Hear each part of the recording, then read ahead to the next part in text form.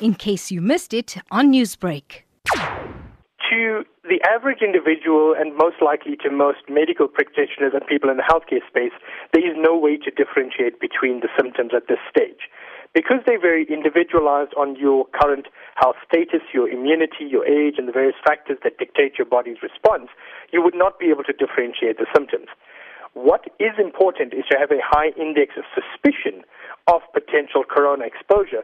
So exposure to high-risk environments, so healthcare environments and hospitals, high-traffic environments, for example, correctional facilities and related environments as government has deemed appropriate. You then also have people who definitely have contact with positive contacts, so people who have been positively diagnosed with the infection, or travel from high-risk countries. So if you have flu-like symptoms and are associated with these four current criteria, then you are at a higher risk. But just symptoms on their own does not necessarily mean it is an infection from the coronavirus. But as the infection spreads and evolves through other countries and our country, it does not mean it's also not the coronavirus.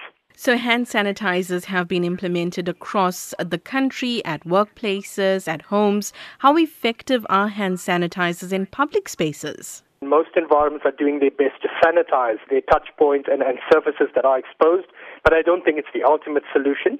Hand sanitizers, according to the data we have, with alcohol contents of more than 70%, are fairly effective in reducing the infection.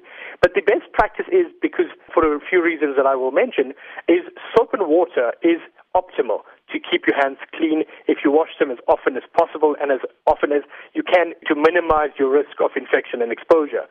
The water is more optimal than the sanitizers is because there's a massive shortage in the market.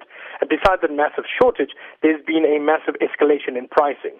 So there has been practices where products that used to cost 10 Rand now cost 50 Rand. And from an affordability perspective, to the man on the street and the common individual in communities, soap and water is a lot more accessible and equally effective.